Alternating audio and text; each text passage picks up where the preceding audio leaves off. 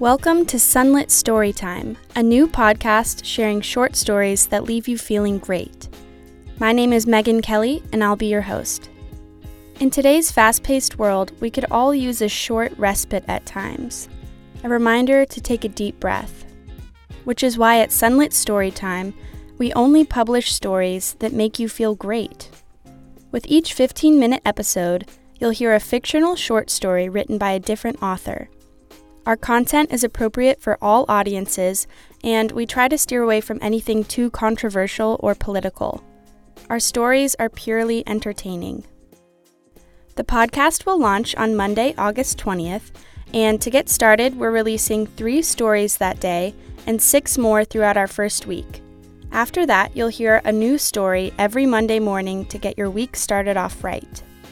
To give you an idea of what to expect, here are 2 previews of upcoming stories. In Husk of Rhino by Tyrell Kessinger, an aging rhinoceros discusses philosophy with an eastern indigo snake named Serpent. Beyond my coral, as it were, past the giraffe pasture, is a building called the Herp Aquarium, which I know because an eastern indigo snake that I call Serpent told me. She just escaped, she informed me, after slithering into my domain on her way out. We conversed some before she continued on, talking about our old lives and our time as captives, and where she might go from here. We got along well even when our differences of philosophy were revealed. Her belief in predestination against mine of free will. "I hope you make it out, Serpent," I said, as she oozed away. She turned and smiled, the way only a snake can. "What is to be will be, Rhino."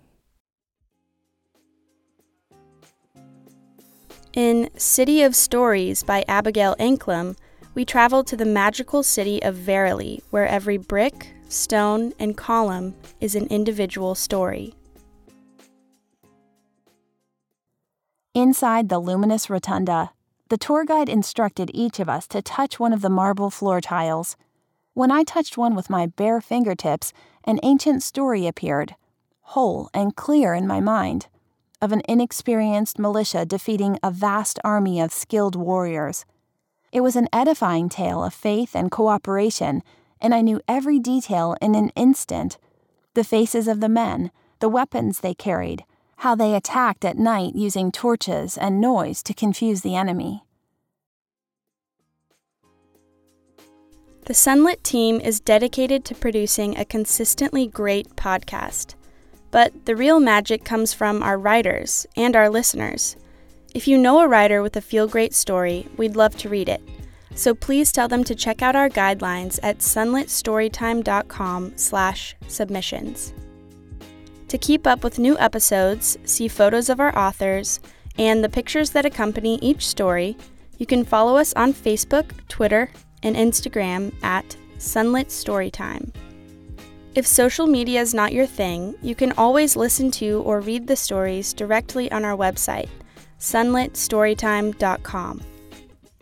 And now, I'd like to leave you with the same advice we offer before every story.